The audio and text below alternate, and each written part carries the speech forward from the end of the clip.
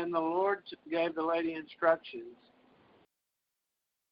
He said, don't do this particular thing. And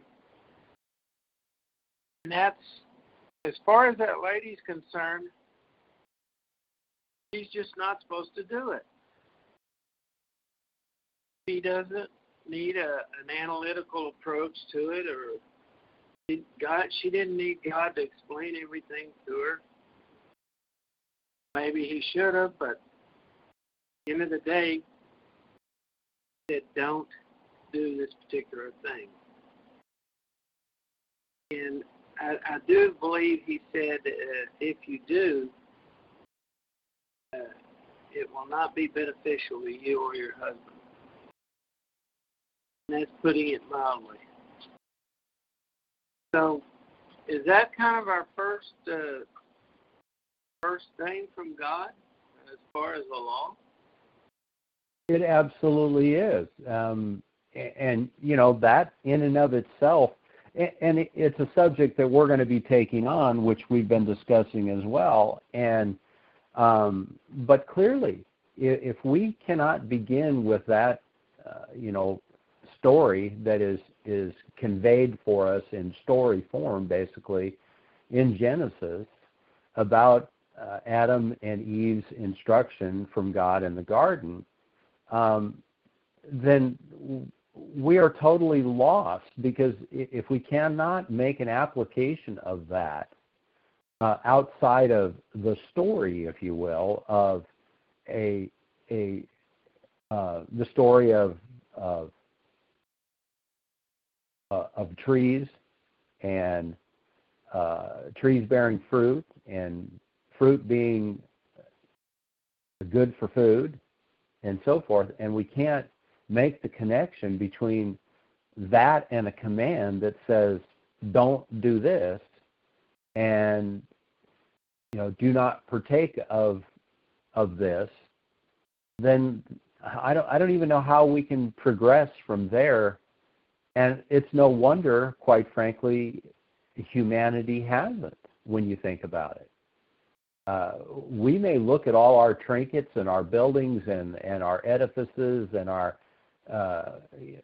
whatever, and the bottom line is we're pretty much ignorant and simple in terms of the reality of things, because the comprehension of his magnanimity and his instruction and his natural creation is so far beyond our wisdom and our contemplation.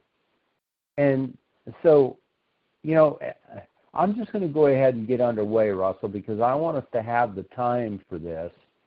And some of the things that I thought I might bring out in the beginning here, I think are important enough that we go ahead and get rolling with it. But, as I've come to understand the Bible, and certainly the biblical identity of the Israelites of the Bible, and in turn seeking to abide in his will and the will of Christ, our Redeemer and our Emmanuel, our God with us. Well, let me just say one thing, and then you take it and run with it. I had a little epiphany. I'm not going to tell you what it is yet, but what I posed to you, what the going chit-chat is in 2020 amongst the religious world, is mixed marriage or a biracial marriage or whatever you want to call it, marrying one that's not your kind, sanctioned by God and okay, as long as it's a fellow believer. And that's not even really a stipulation, but the people I've talked to, that's their argument. So I believe I have an answer, and when you finish whatever you're going to talk to tonight, I'll tell you what I think the answer is, or whenever you want to hear it. I can tell you now. Absolutely. No, let's hold that thought, because I think it's a great thought to basically It's very similar in the thoughts that I have as well, and perhaps we'll open the door up to that thought as we go along here. I am in complete agreement with you in terms of that. Your audio is perhaps just a little bit fainter for me than in times past. I just want to put that out to you so you can maybe make sure that you can get clearly to the microphone or whatever, and that it comes in a little stronger. But no, absolutely, what you have just conveyed there is clearly points that are in my notes as well. And but back to the point, even understanding and learning what we've learned in the biblical record, now more than ever, and in this politically charged modern idea of racism, there's little which is more infuriating to witness one of God's Christian people abused and bullied by the very hypocritical professing Christians of this Judeo-Christianity that has emerged from sea to shining sea in the United States and certainly in nations all around the globe, and specifically Christian nations or biblical Israelite nations. Oh, what I forgot to tell you, how is this audio, by the way? That's good. Okay. Let me leave this too on the table. You had told me many years ago that we needed to realize our commission as Christians. And so I had told you, well, Doug, what if we're successful with our commission? You said, well, where are you going with this? And I said, well, what if we were such good Christian people that we started influencing people of other nations, foreigners, and converted them to the path, salvation? Mm-hmm.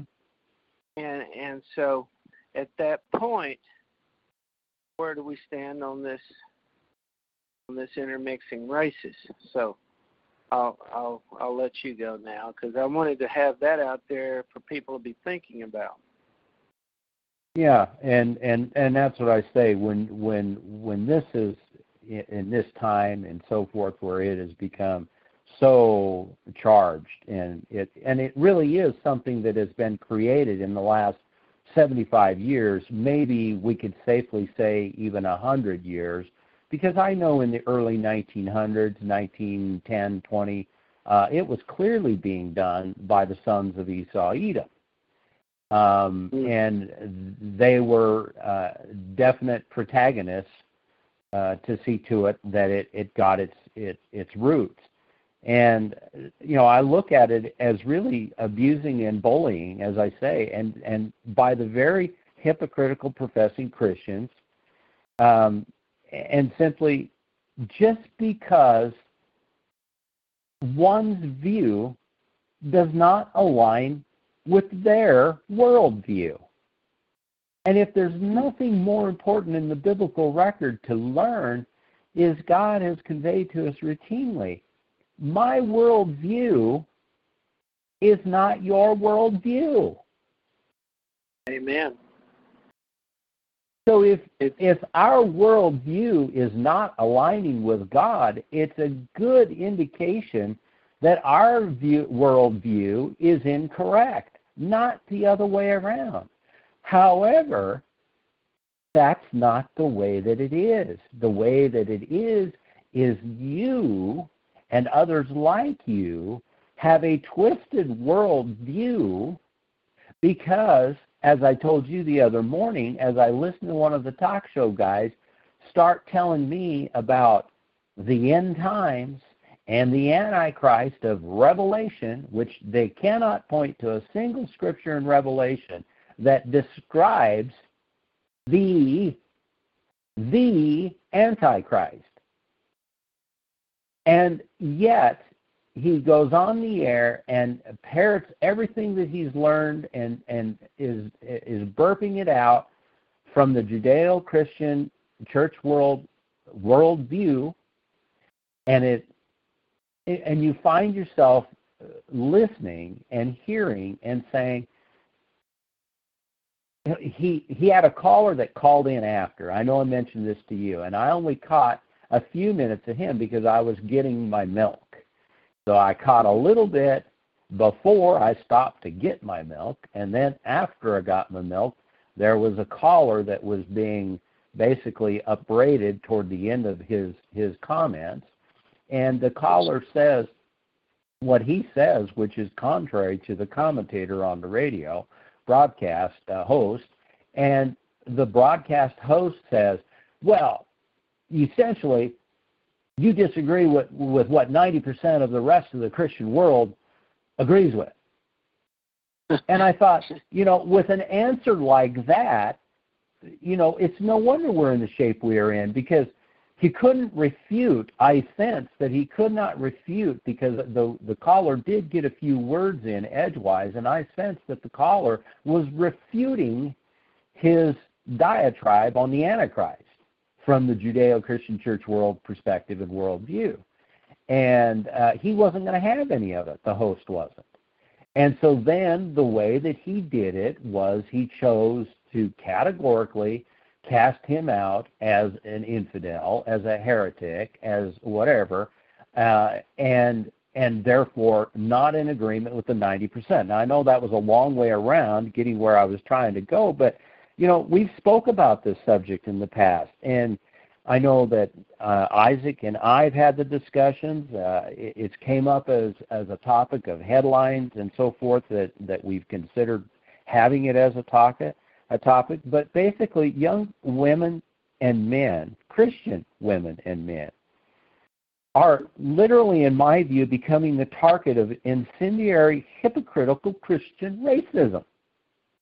Mm-hmm. And because they're vulnerable. Not only are they vulnerable, but this is what they complain of their political system doing. The right versus the left, the conservatives versus the liberal, constitutionalism versus unconstitutionalism. I mean, it goes on and on and on. But never do they talk about biblical correctness versus worldview Christian correctness, or whatever you want to call it. But I think we've made the point. And, I'm angrier now than at the first signs that I heard and saw about this hypocritical racism. I'm going to call it hypocritical Christian racism, because that's what I see it is. Hearing these stories over the years about those in Christian circles who have taken a different worldview. It's similar to the Amish having a different view, biblically, than, we shall say, the Judeo-Christian church world of today. They are both different views. Whether one is correct or the other, the only way we can ascertain that is through the Word. That's the only way we can ascertain it. And I venture to say that it won't be done because we're just religionists for the most part. Yeah. Really not interested in fully grasping the concept. And here, in my mind, in some respects, is where it begins, at least as it pertains to marriage. And you brought it out, this idea that marriages between other races by the church world, there is absolutely nothing, they claim, that is unbiblical or is a sin. I like the way they always use the word sin. And so I thought I would choose to approach it a little bit from the male gender part of it for the purpose of the discussion a little bit as I get underway. And let's just think about this. So, let's take it from an example of a parent's son. and your son is interested in another woman's daughter, and both are professing Christians, but the son wishes for her hand in marriage, and each mutually are desirous of an engagement. However, while both are professing Christians, each have been taught differently about the biblical record. And this should be no surprise, since there's 50,000 churches, and out of that there's roughly 1,000 different denominational classifications, and each of those with a number of divided beliefs themselves. So Right. before these two can even begin to contemplate a life together, their biblical view has serious impediments to its success, because the church has likely not taught them anything. Let me just give you some examples. Well, before you do, can I read one quick scripture? Sure. Genesis, which means the beginning, right? Exactly. Chapter 1, verse 12, and the earth brought forth vegetation. Well, as Doug always said, we need to put this in context. Then God said, that's the Creator, right? That's He said, correct. let the earth sprout vegetation. And in 12, and the earth brought forth vegetation, plants yielding seed after their kind, and trees bearing fruit with seed in them after their kind. And God said that it was good. I just thought that'd be a good launching point. It is, and I have more on that aspect of the kind. But what I was getting at is the serious impediments. For example, does one or the other know, who are desirous of this engagement and union, that there's more than a dozen prohibited unions according to the Bible? What about a half a dozen? Repeat that more again. Than what? I said more than a dozen prohibited unions according to the Bible. And what about a half dozen prohibitions regarding divorce? How about nearly a dozen concerning fornication and premarital immorality? Or what about God's views on adultery, which is to mix or adulterate the marriage bed? What about God's divine principles of marriage? What does the son, in this example, know and understand about his duties to the wife?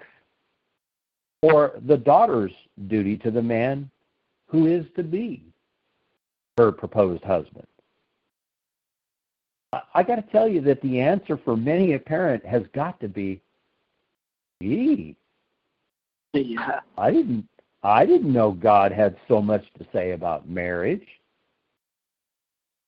Mm-hmm. Yeah, I don't think the counselor brings this up. And let me continue. Does the future husband know anything about more than a dozen parental duties for his soon-to-be children? Does he or she, either one, understand God's requirement of them as children of their parents and able to teach them then to their children? What do they know about God's view on rebellious children? What about God's view on educating those children? Are they aware of another dozen or more requirements concerning inheritance, economic benefits, which are to accrue to the children? No, of course not. You're talking me out of marriage now. Exactly. The church hasn't taught any of this Very as well. little. And I would say that most of those would agree that a Christian is certainly to honor their father and their mother.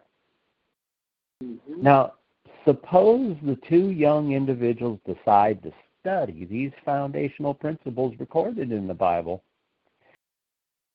during a long courtship for determining their willingness and capacity of understanding and applying them as that courtship ensues. But imagine now, as the study progresses, a number of concerns arise from this record, and there's differences of understanding which develop. Imagine your son then telling the daughter of the other man her understanding of the biblical prohibitions on divorce or child education or a number of economic considerations. They're just not consistent with his understanding on these or many other subjects. What's the couple to do? And suppose even further that your son comes home one day and says, I just don't understand the way she thinks. Mm-hmm. She thinks the Bible says everything opposite of what I think the Bible says. Well, welcome to Courtship 101 and marriage in general. Huh? However, I can assure you. Go ahead. Can you imagine how much better off we'd be in this country if this was a counseling session prior to marriage, what you're talking about now? As I was going to say, I can assure you working out the differences that they are experiencing is essential Mm-hmm. to the family unit. Uh-huh. A house divided cannot stand. Amen. And wouldn't you know it, says your son, he thinks the Bible prohibits marriage of her children to one of another race, and her parents, I think, taught her that.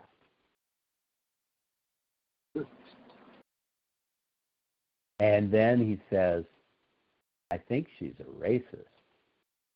Oh, no. Probably her parents, too. You know, this is happening to our youth all across America and a host of nations everywhere.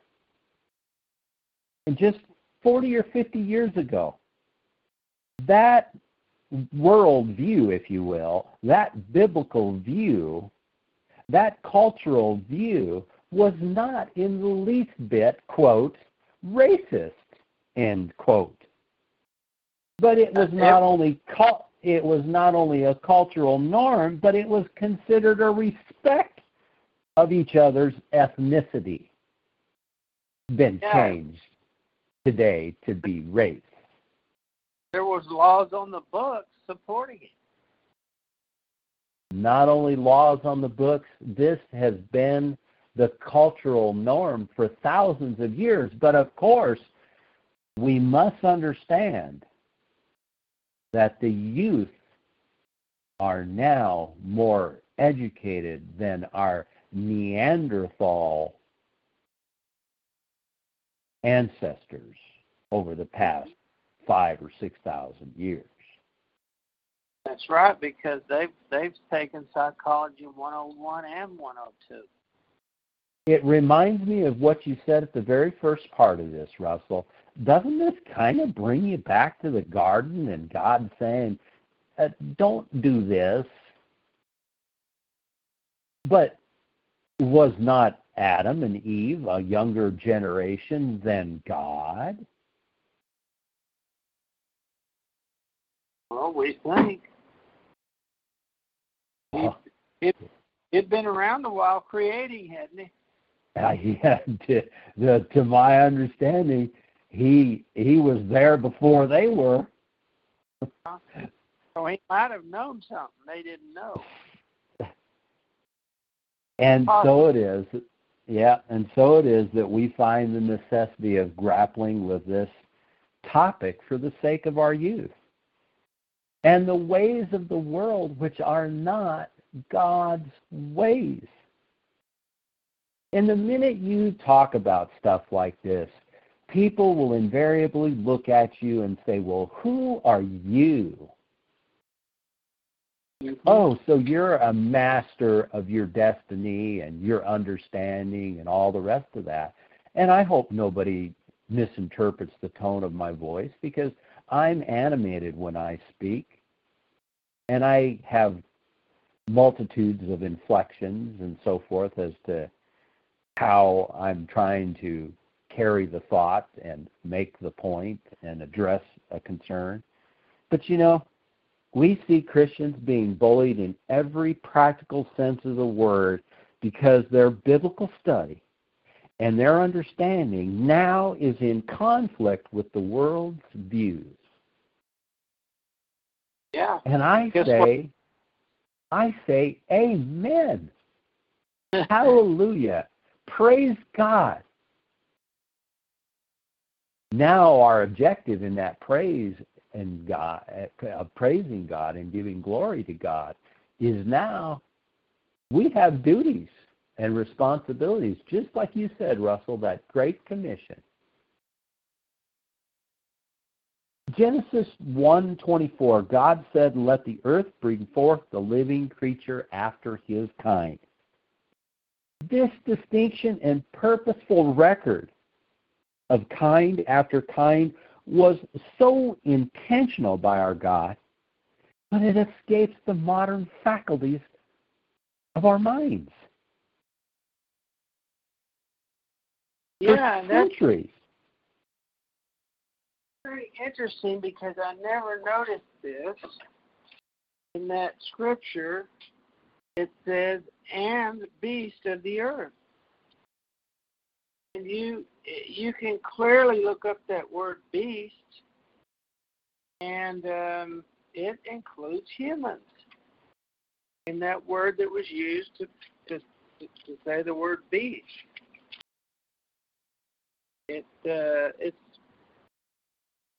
says one of the lower animals, a brute, and so anyway, I've looked that up before, and some way you can, if you start searching out that word beast, find out that it has an application to humans. Yeah. It says after their kind.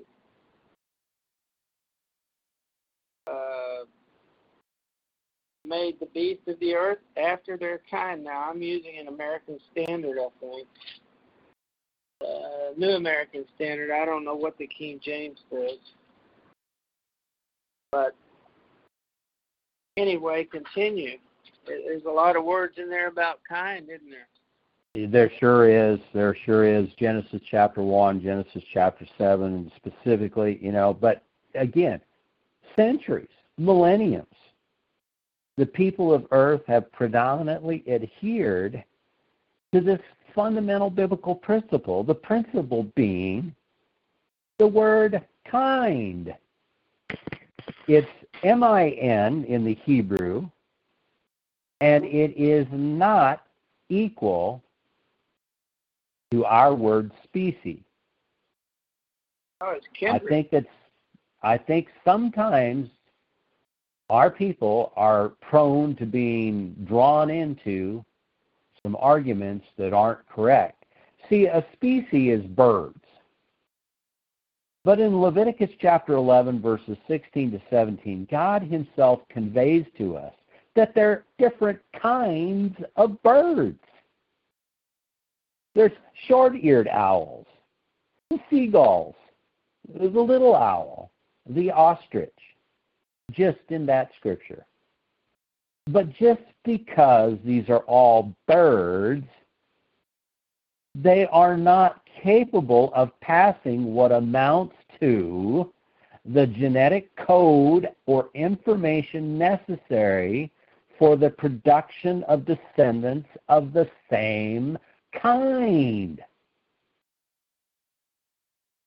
Was that clear enough, Rich, do you think? I think it's pretty easy to understand.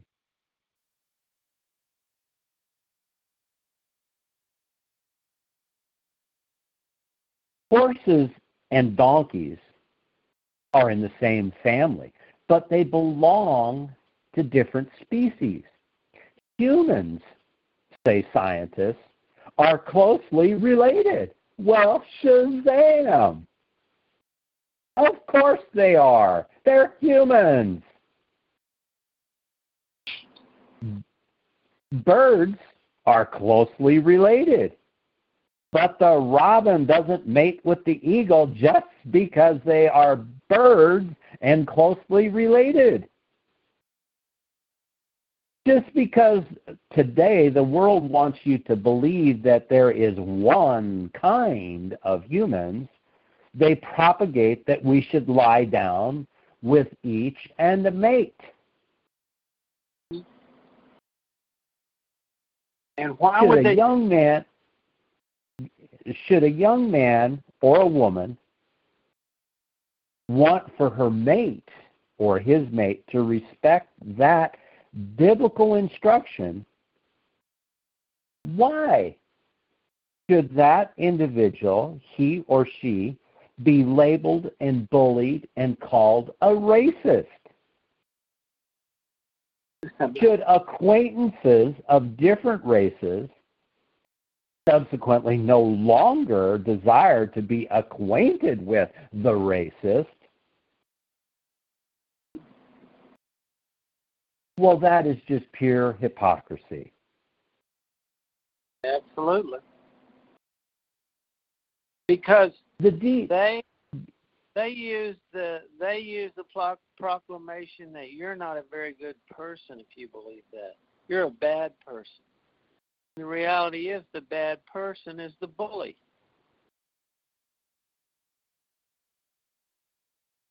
Certainly it's the person who claims to have an open mind, but yet rejects your open mind. And that's why I'm referring to this as Christian racism. I couldn't pull up my tabs from my other computer. For some reason, it didn't update or something. But I looked up racism, and Jeremiah, you could perhaps do it now that I'm thinking about it. Just type in definition of racism, and you will probably find in the first 3 or 4 results, there will be an ADL definition, a definition from the Anti-Defamation League. And you'll get one that'll pop up. Yeah. But the importance is that 90% of these people spouting this racialism and racism and affixing this racism connotation do not even understand or know what the definition of the word is. Because if they had the definition of the word, and then you would ask them, so now that you've heard the definition of the word, and then you would, of course, have to use the definition in your questioning, you'd say, does this person that you have known for the last 5 years in any way, and has that person in any way ever intimated that they are of a superior knowledge, or that they are of a superior intellect, or that they are a superior race, or any one of those words that are used in that definition of racism? And their answer would unequivocally have to be no, because there are very few people who actually fit that definition. But that definition is the definition that they apply to as many as they can apply it that they desire to apply it to. And I think that they're describing themselves when they define the word. You know what? Well, they fit the definition because they therefore are now perceiving themselves as superior to the one that they say is the racist. Exactly. They are narcissists. I found that definition. Would you like me to read it? Yeah, give us that definition, Jeremiah. All right. Racism is the belief that a particular race is superior or inferior to another, that a person's social and moral traits are predetermined by his or her inborn biological characteristics. There's We the didn't definition. we didn't want you to read the definition of the Jews. We already know what they are. You know, well, and we have to be cautious and careful because, of course, the Jew does perceive himself as superior. They say so. And I was going to say, before Jeremiah read that definition, isn't that what Pastor Peters taught us? He said they always accuse you of what it is that they are or what it is that they do. Yeah. Now, let me continue. Let me continue with another thought, and then we'll break this open. The DNA profile of a monkey and a baby who is white are almost 99% the same. So what if your son told his soon-to-be wife that he's courting at some future date in your life, that he wanted his children to have the option of mating with monkeys?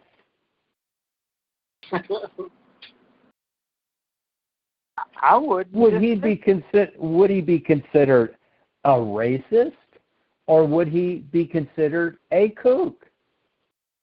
Or would he just be considered a multicultural, diversified, well-rounded young man? Well, it's total hypocrisy and insidious. Go ahead, Russell. I've got a better one. Suppose your child comes home and has fallen in love with this wonderful fella and finds out he's a Christian pedophile. He can back it all up. And that's real. Well, what's she doing with a Roman Catholic priest? There you go.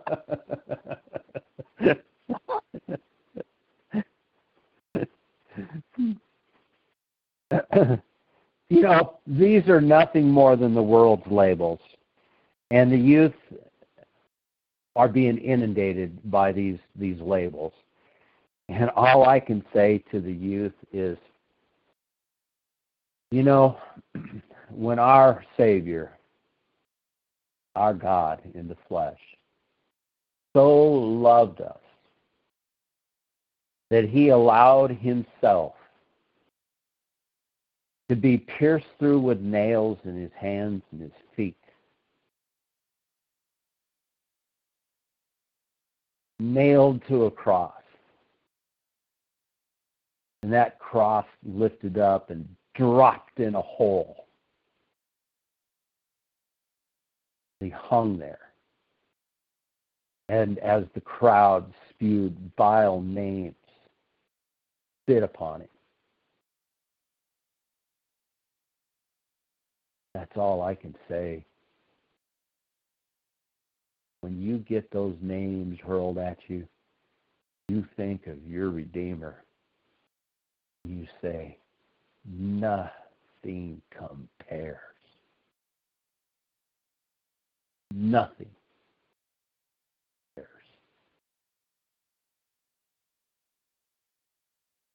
It's the world's view. It's hypocrisy. But see, as long as these youth embrace the world's view, then will they be accepted.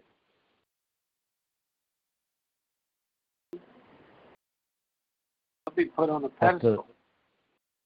the label, the condescension which strikes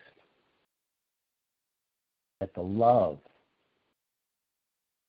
striking at the love of God, Christian's heart. And it's to be understood that those casting the stones, which unjustly accuse, without a biblical witness, without the record on their side, they say, just despise your parents. And what's more, despise God.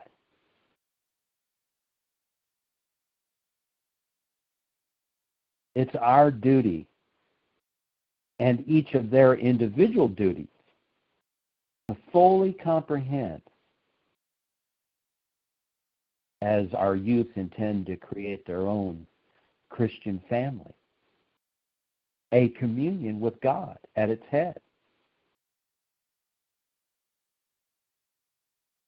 However, what if your son is saying something like, well, I am its head of the family? All I can say is to the young lady and say, wait a minute. I will accept you as my head if you first will accept God as your head.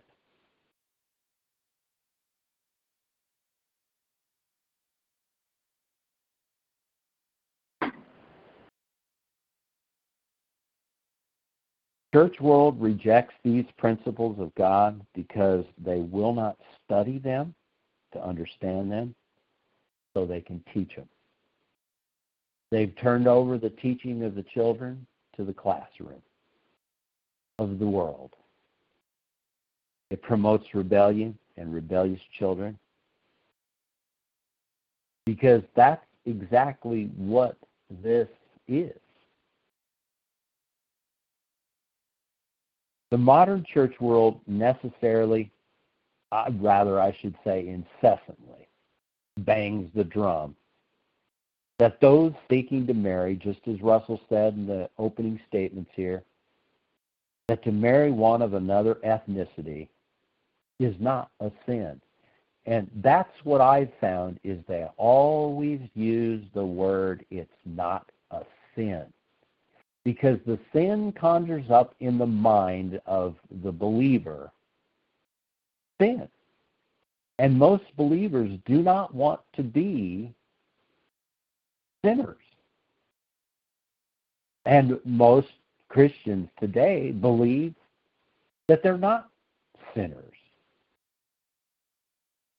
1 John 3:4 says that sin is a transgression of the law. And Russell, you said, doesn't this take us back to Genesis and the garden? If God instructed Eve and Adam not to do a certain thing and to do a certain thing, this is a command. Is a command not the law? Certainly his will. Kind after kind is as natural a law as God could inscribe on stone. And it's everywhere evident in his creation.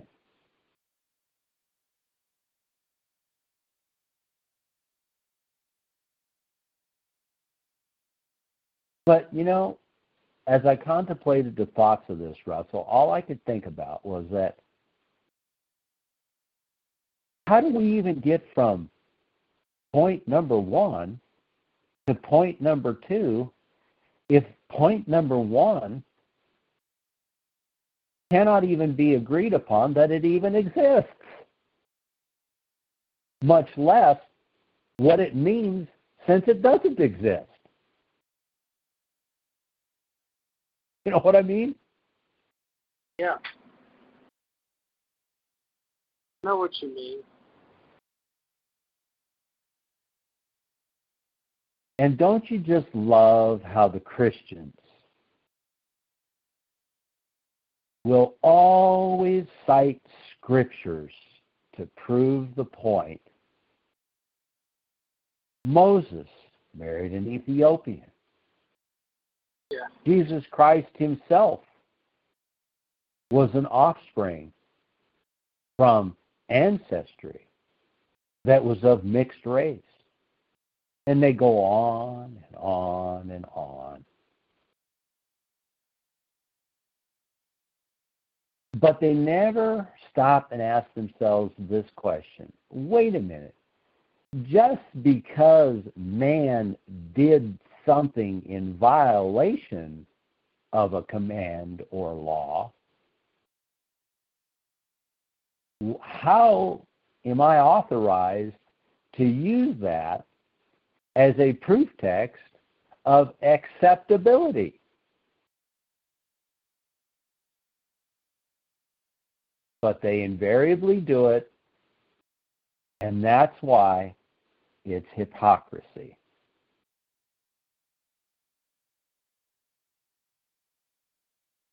Matthew chapter 14 records a New Testament account of one of the preeminent violations of law. It was the law concerning the adverse of marriage, divorce. John the Baptist's views on it got him beheaded. But Christ confirmed that John the Baptist's worldview was correct. One might say his biblical view was correct. And I bring this up because I like, Russell, the way you do that with me many, many times is that adverse usage in order to bring home the sufficiency and usefulness of the command or the law. And so I did it with marriage.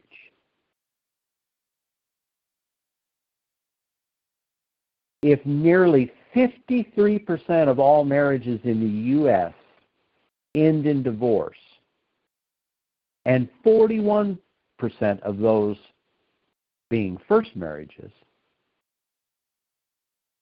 60% of them being second marriages, and 75% of them being third marriages. That's 2.5 million divorces a year. And 70% of those will end sometime in 40 years. Usually within 8 years. And an average 30-year-old age. And 38% of those 53% of divorces in the United States will be those who are not aligned with a Christian belief. 37% of those will be those with liberal beliefs.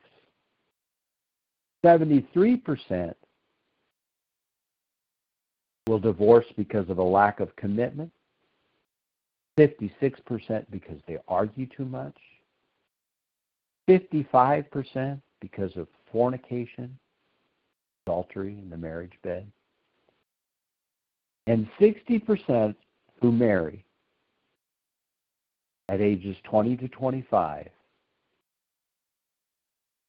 and it'll drop about 20% as they get over 25 to about 40%. My point in this exercise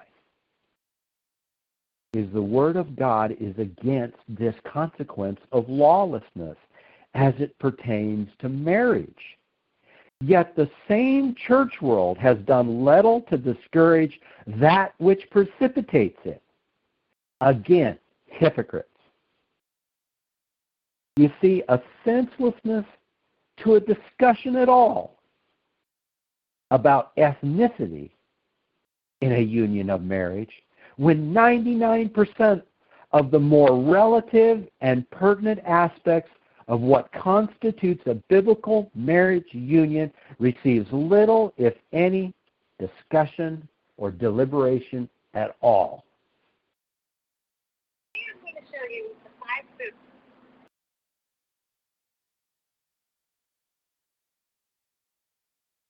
It's almost like it's planned that way.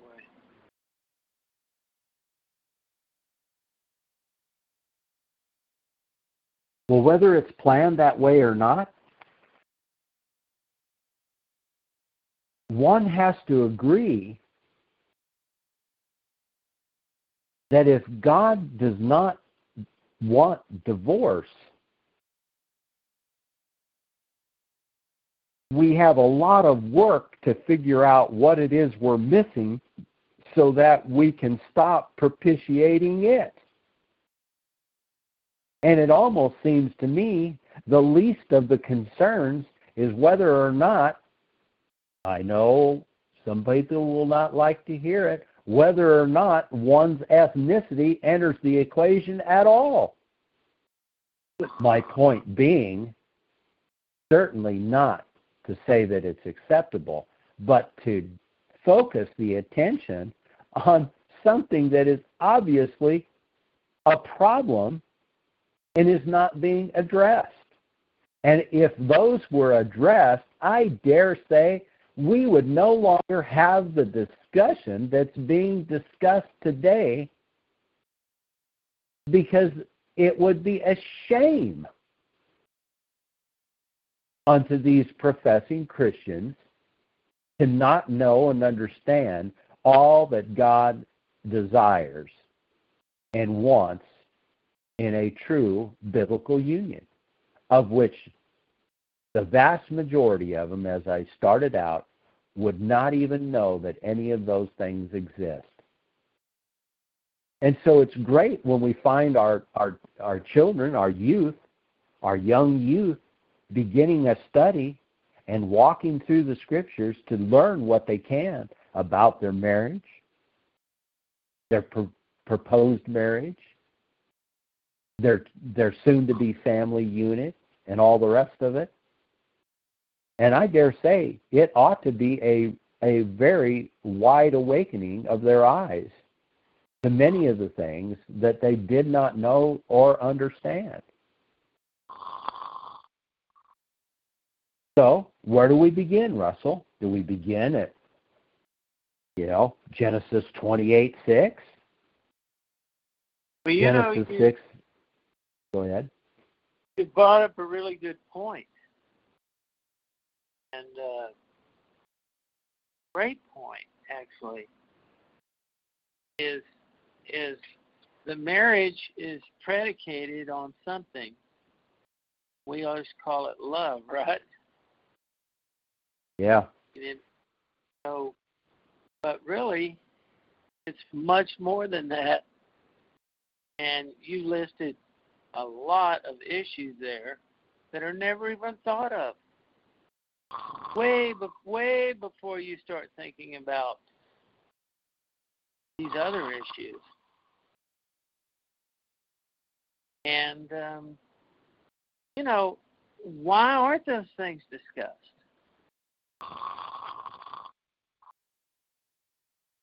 Somebody sipping a shake?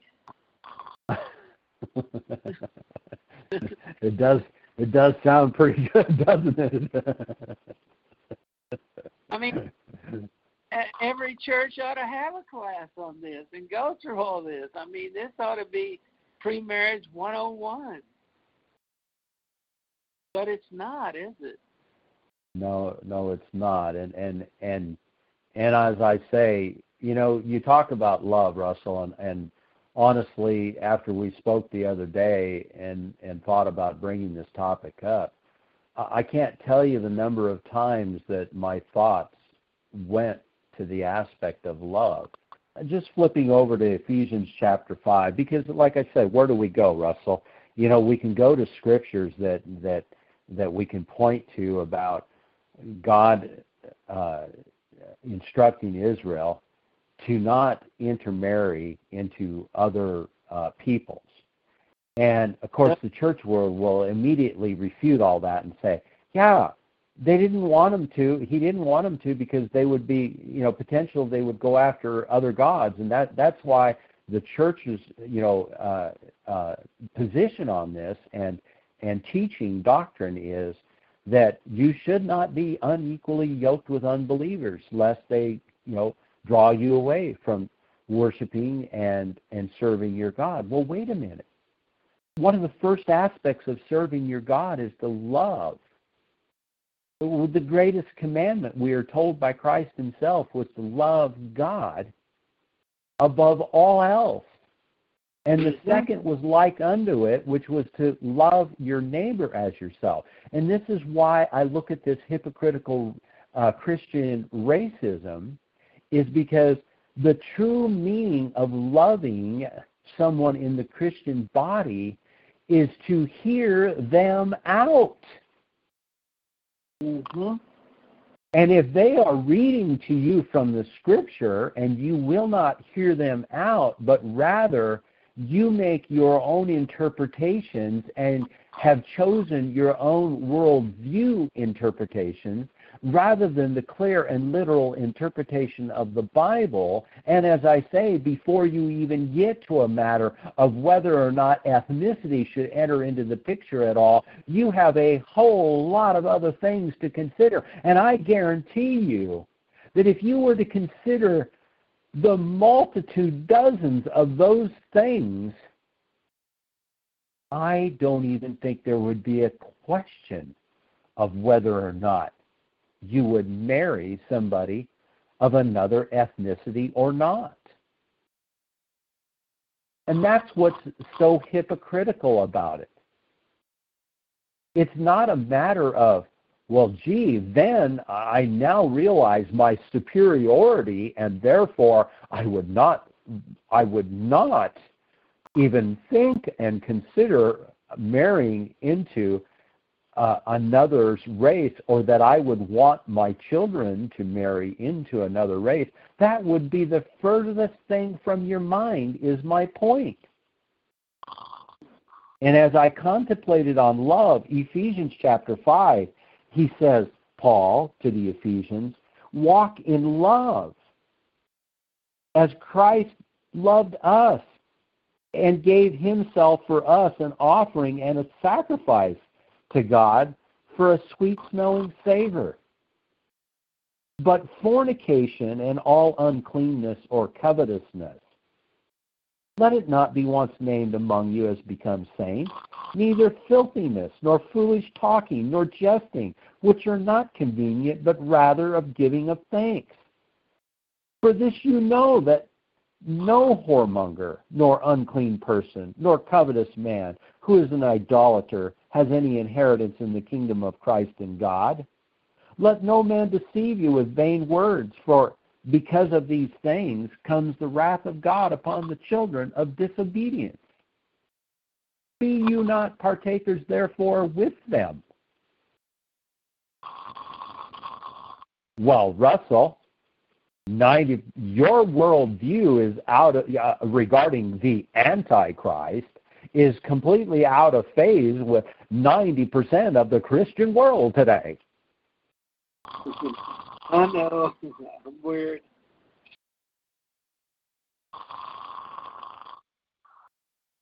You could say that about God's point of view, couldn't you?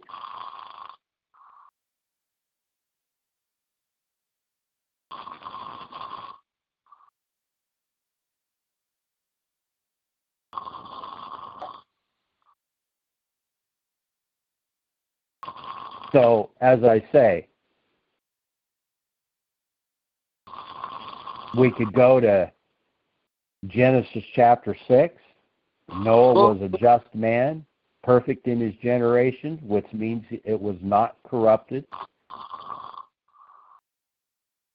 And there's no escaping the fact that from Genesis 12 on to the end of the Bible proceeds a record of ethnological history, nearly unmatched by any other of any peoples known the world over.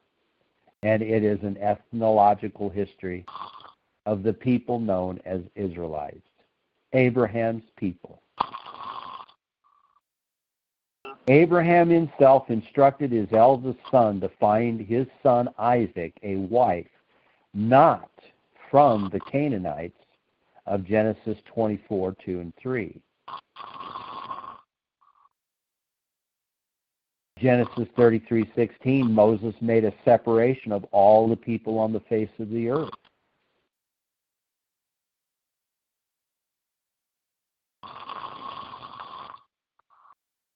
But I guess the church world just thinks that we're racist. Well, you know, in my case, and this was brought to my attention, I wanted a verse. I wanted something straight out of Leviticus.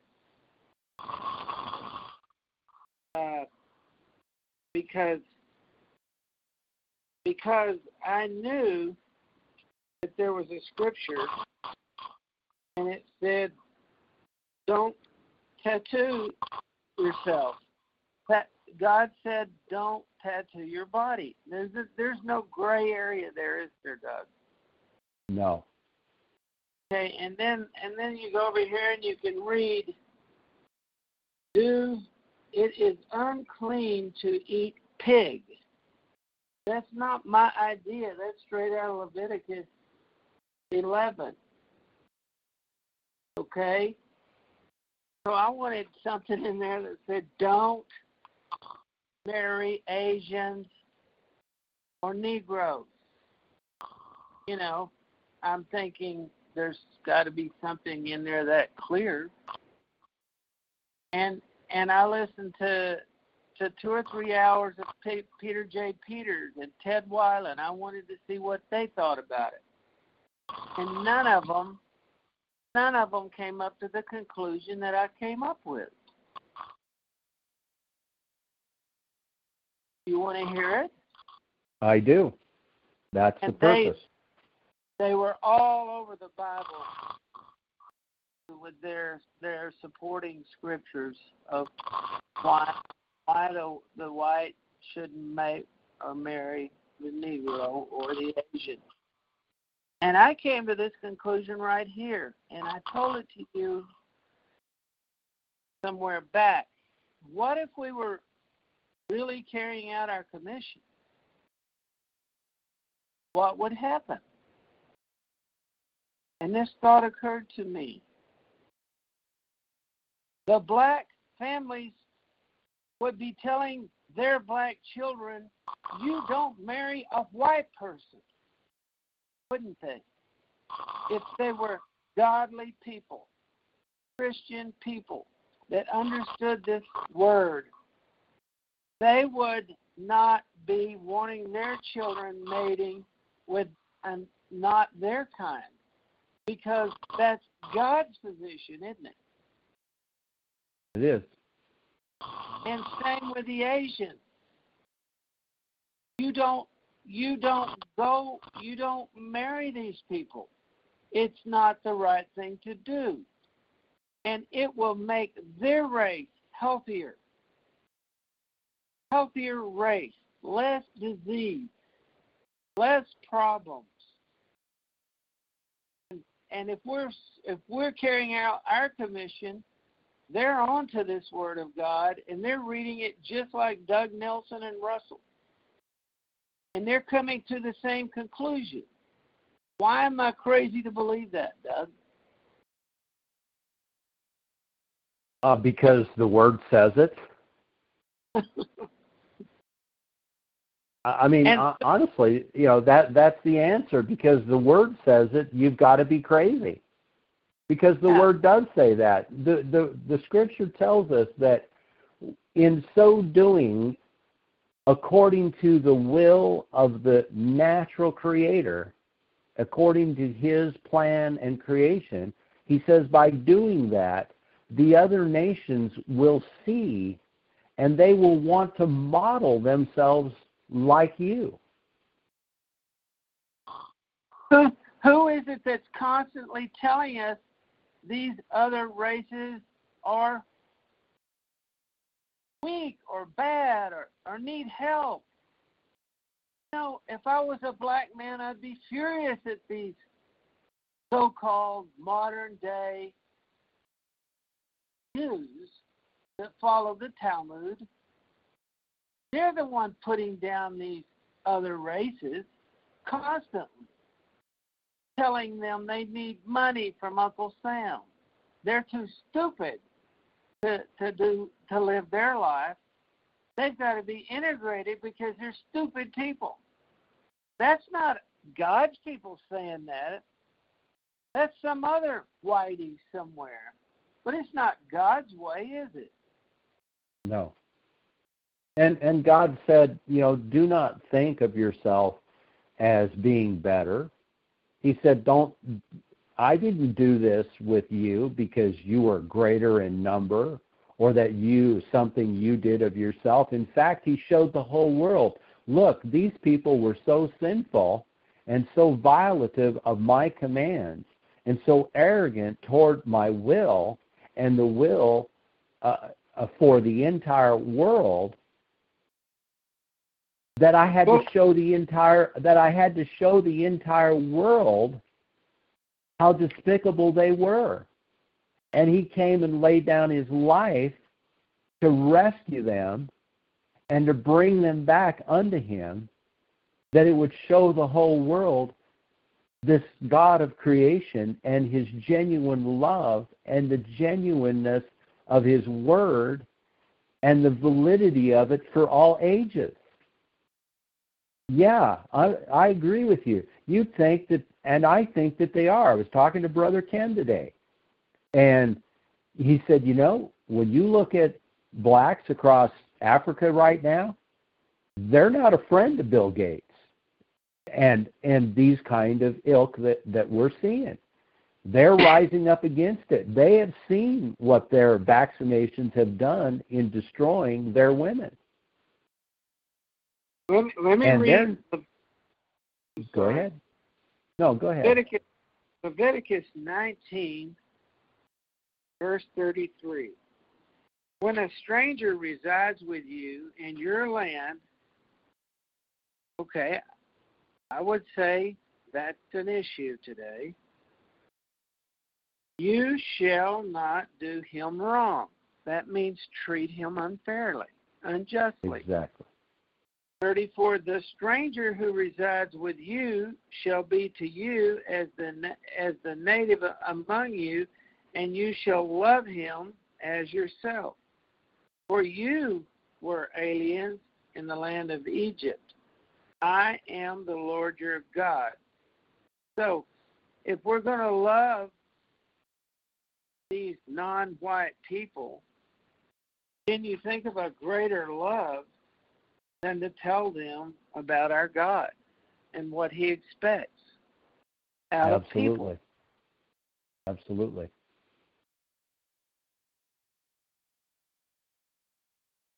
So, and it's obvious from a divorce rate that we're not doing a very good job of teaching them about marriage, are we?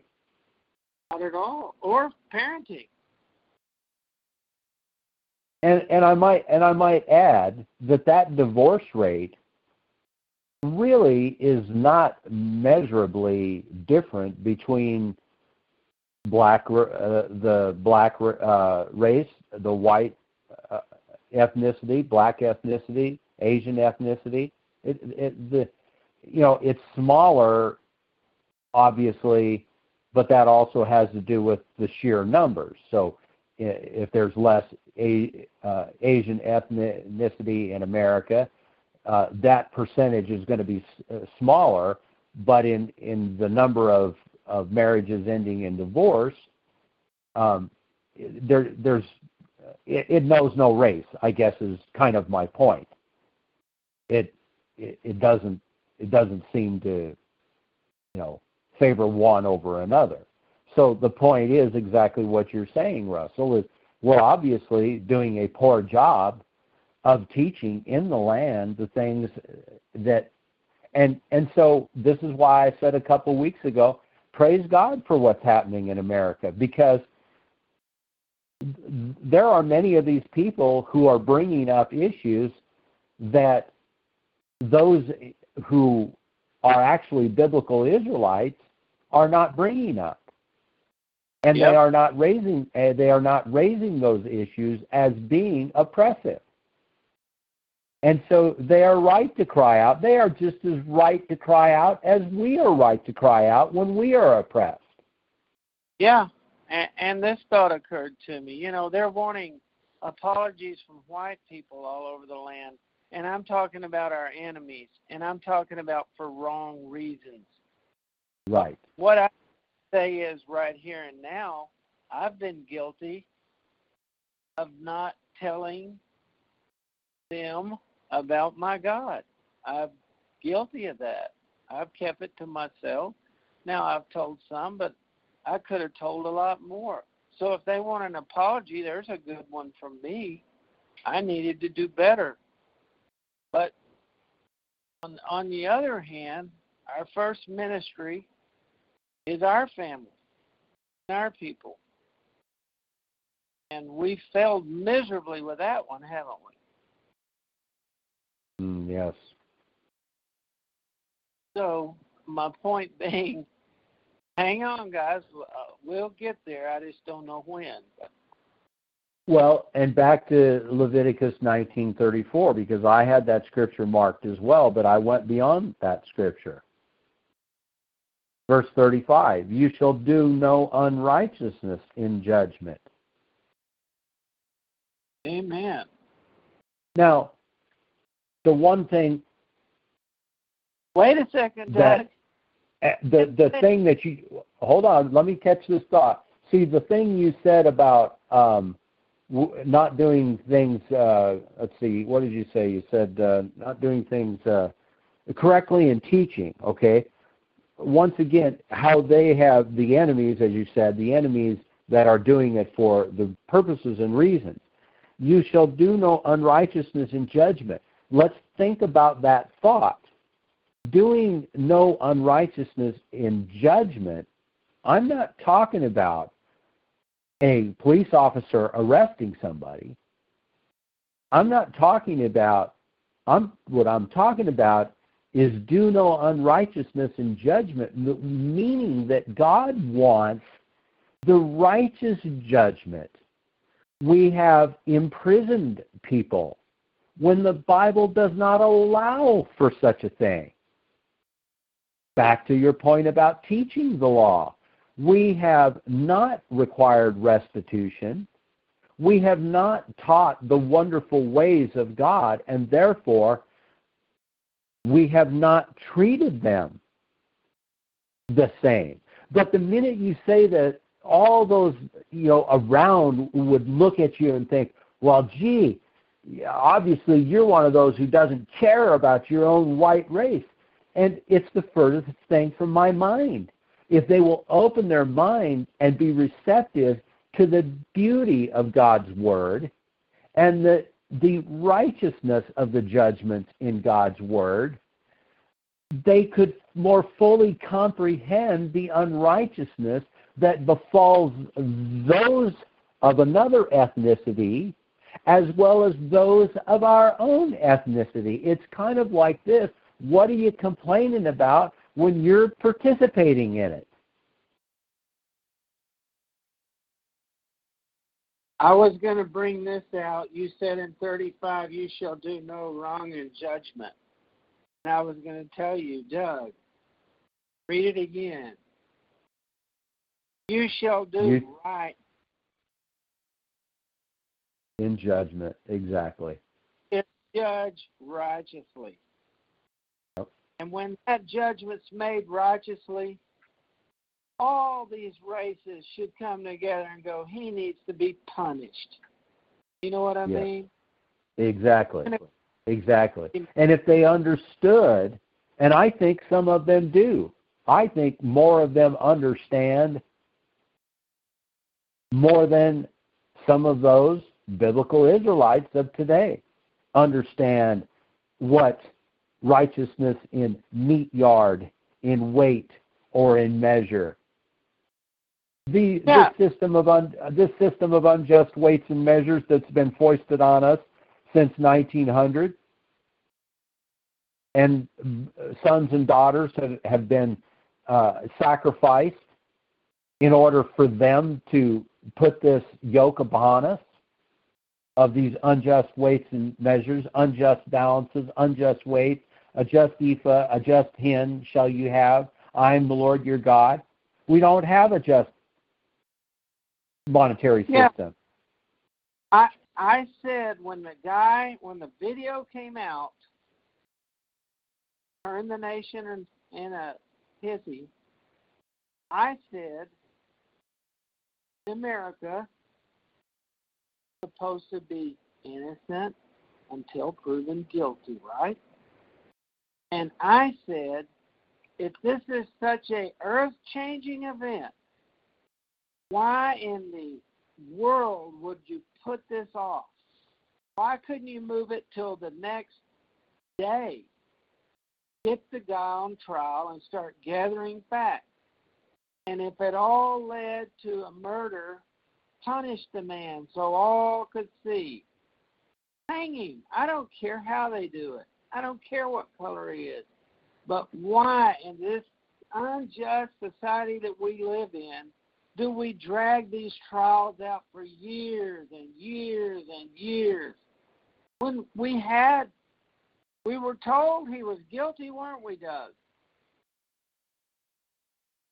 Everybody that I heard anything about it, as I said, I still have not watched the video, but everything that I have heard on radio or snippets of news, top of the hour, every single thing has convicted the individual. And why haven't we had a trial? Answer me that. It's kind of a big deal. The answer from my perspective is that we have to allow for plenty of time to pass so that it's not fresh in anybody's mind anymore, and suitable other intentions by the children of wickedness are able to be carried out in the meantime. So, you know, milk it for every drop of milk they can get, because they are not righteous in judgment. They don't have just balances and just weights, do they? They're tilted. No. That's what you get when you get the bar involved. You get tilted justice. And see, this is the point I'm trying to make. If we're honest with ourselves,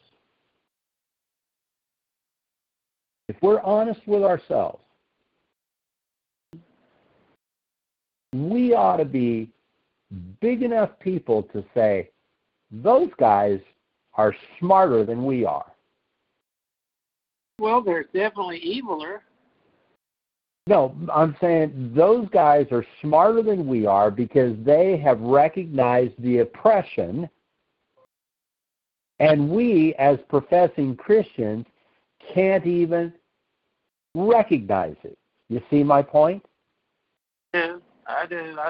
You're talking about... Yeah, and so no, none of us are justifying the activities of destruction and so forth, but to raise their voice in objection of the oppression, absolutely 100%, and that's what I mean. We have not seen amongst our brethren widespread objection to the oppression at all. Even though everybody knows when they walk out the door and go to the grocery store, they're getting less in every package, and they're paying 3 and 4 times more than they did just 8 years ago.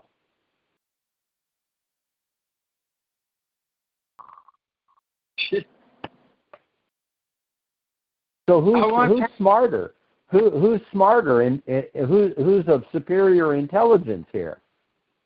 I got to say, there's times, like Brother Ken said to me today, you know, when you step back and look at a few things, they're actually picking up on things, you know, a lot better than we are as a people.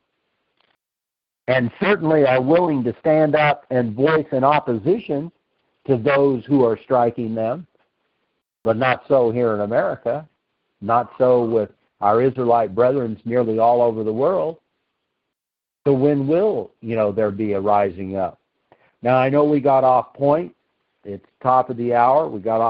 We didn't really get off point, but we got somewhat off point with regards to the events of the day being drawn into it, but it is the events of the day that have actually created the catalyst for the discussion that we've had, which is our young people being bullied by our own supposed Christian brethren.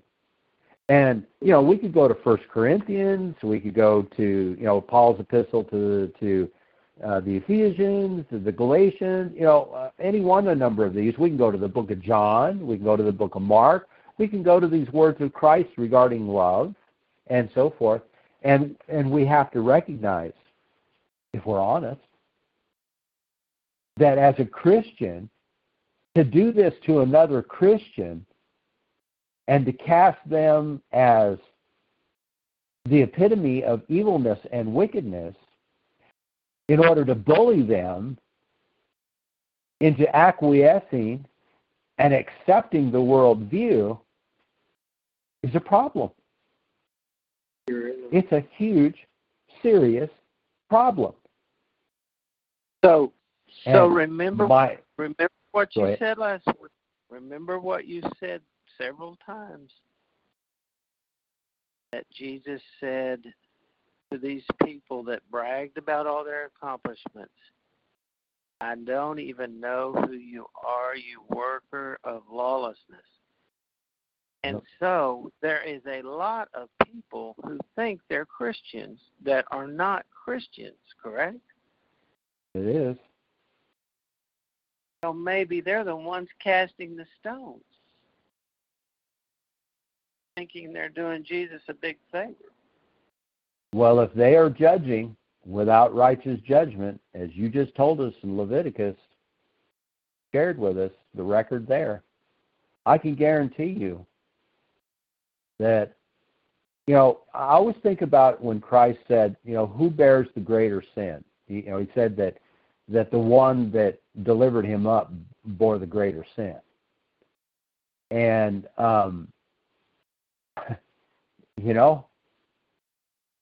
I would be very careful if I were a Christian and I was delivering up my Christian sister or brother into unrighteous judgment. I would be very, very, very careful. Amen.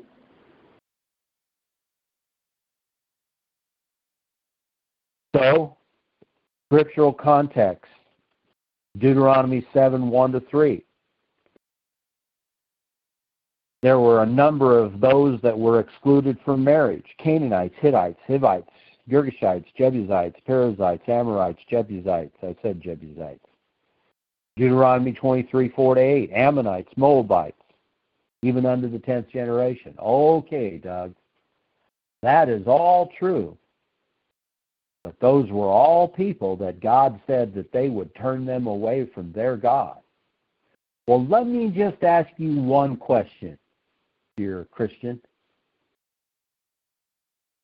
If there is one professing to be a Christian attending to turn one other Christian away from their God and what they believe their God says with regards to how they are supposed to educate their children and to turn their children out into relationships after their kind,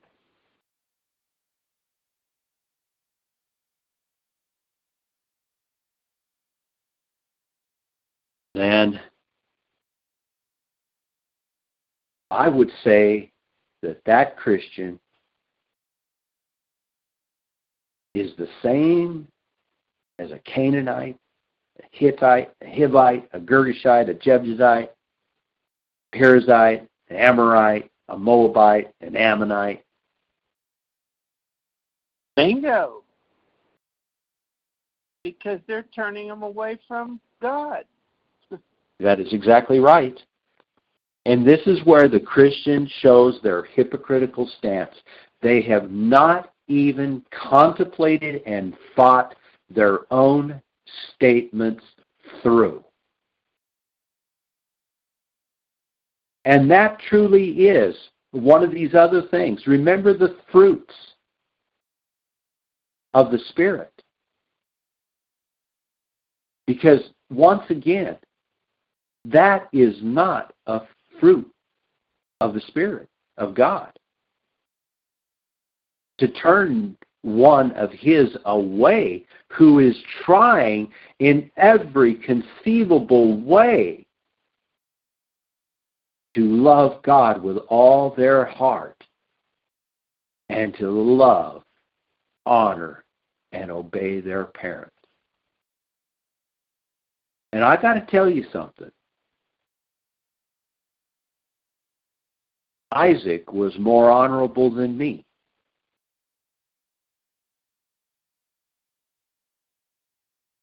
Isaac sat down one time with me and told me how hard he worked. Or maybe that's not the word. How much consideration he engaged in finding a mate that he found suitable in his estimation to his mother and his father.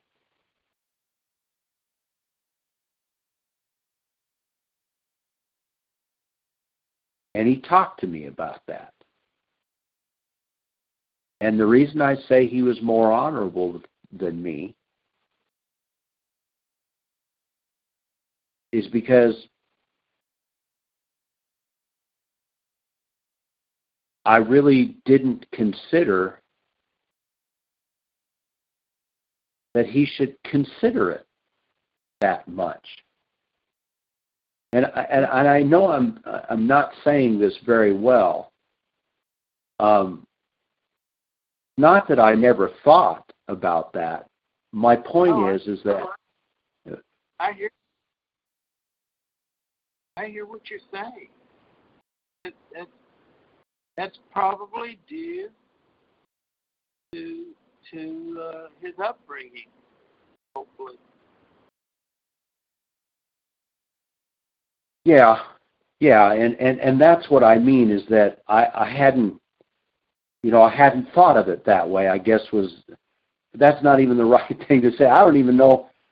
I thought, he was more honorable than me in how much consideration he gave to that. And he put a lot of weight on you. He considered heavily your opinion. Yeah. That's honoring his parents. Yeah. Duty, I'm sure too. Yeah, well, and see, I think in some respects that's why I feel like he was more honorable than me, because I maybe considered it too cavalierly, and as I say, I don't know that I have the right emotion to express what I'm trying to express and how to sufficiently state it. But I think as fathers and men, you guys probably understand what I'm trying to say is that, it was profound, I guess, as Brother Paul used to sometimes say to me. It was profound, and it made me recognize, or humbled me in that I had not, that I had not considered how much consideration, I guess, that he was going to put into that, and that was very, very honoring and humbling, because I felt, as I said, that he was more honorable than me in the way he approached it, I think certainly in my case, it probably wasn't brought up to my attention very much growing up. This whole idea of honoring your parents, very noble and beneficial thing to do. Well, and that's one of the key points that I wanted to clarify too on this kind of Christian racism, because they do put themselves in a pinnacle as being over and more highly esteemed when they do that. And they fit the definition of racism, in many respects, and that's why I've termed it that. And so as I considered the topics and so forth, it just seems natural that we call it what it is, and that we recognize that not only have they rejected God because they do not believe His word, but they've also rejected the parent of either of the children who have taught them the best way they knew about what is in that biblical record. And in that sense, they despise on two accounts. And I want you to consider this before we end. Consider this. Anyone experiencing this Christian racism has already been marked and tainted, because that is very, very difficult to ever be able to overcome it. Yeah, it's called slander. And the only way that it could possibly be overcome is with sincere, genuine repentance of having done this against one's Christian brother or sister. And on that one.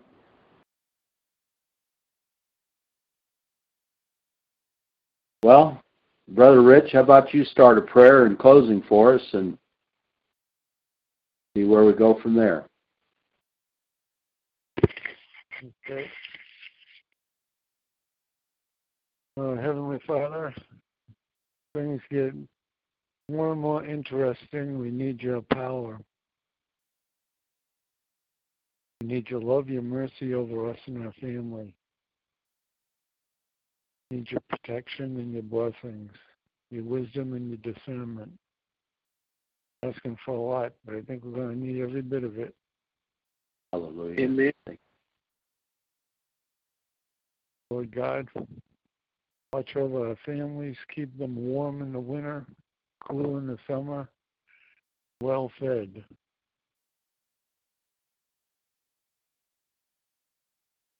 Lord God, keep them in the palm of your hand. Lord God, let your wrath fall down on our enemies. Take them out. Let their wives be widows, their children be orphans. Let them beg in the streets and be no more in this generation. Those that hate us and hate you, Father, give them what they deserve. You are a righteous judge. Pray for all the right reasons and give us repentance and our brothers' repentance. We can become a holy race once again. In Jesus' name we pray. Amen. And yes, Heavenly Father, how I pray that your word, Father, that your word, as we tried to express through this fellowship tonight, will be a benefit to any who would hear it. And those that are seeing this amongst the youth will be inspired by the message to send it on, that it'll go out and that it'll be an inspiration to the youth. Father, as you have told us, the judgment begins at the house of the Lord. Father, if it is not to begin at the house of those who profess to be Christians, then I don't know how we can expect you to hear our pleas and our cries of protection and intervention. Father, the statistics that we cited here in this fellowship tonight regarding the cavalier idea and worldview on divorce just that one in and of itself. Where two or more, you said, I correct myself, you said, a man shall leave his father and mother,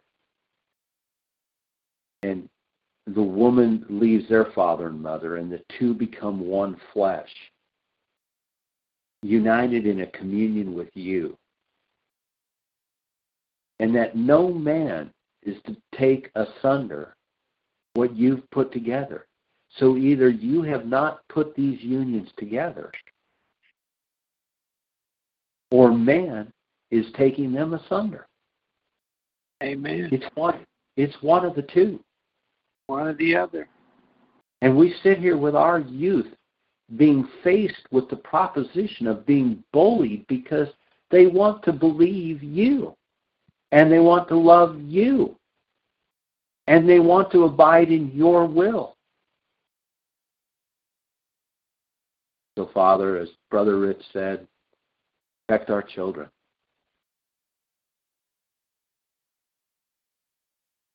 Protect our children.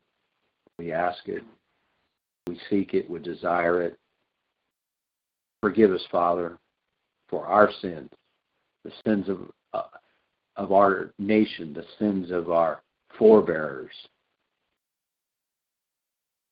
that we might be once again renewed unto you and fortified in that commission that we've talked about tonight as well.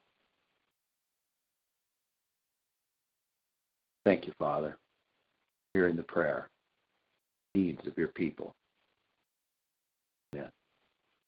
Lord, I want to add this, finalize this prayer. Father, we ask you to grant immunity to those that believe and follow you from this wicked thing that's going around the country, whatever it is.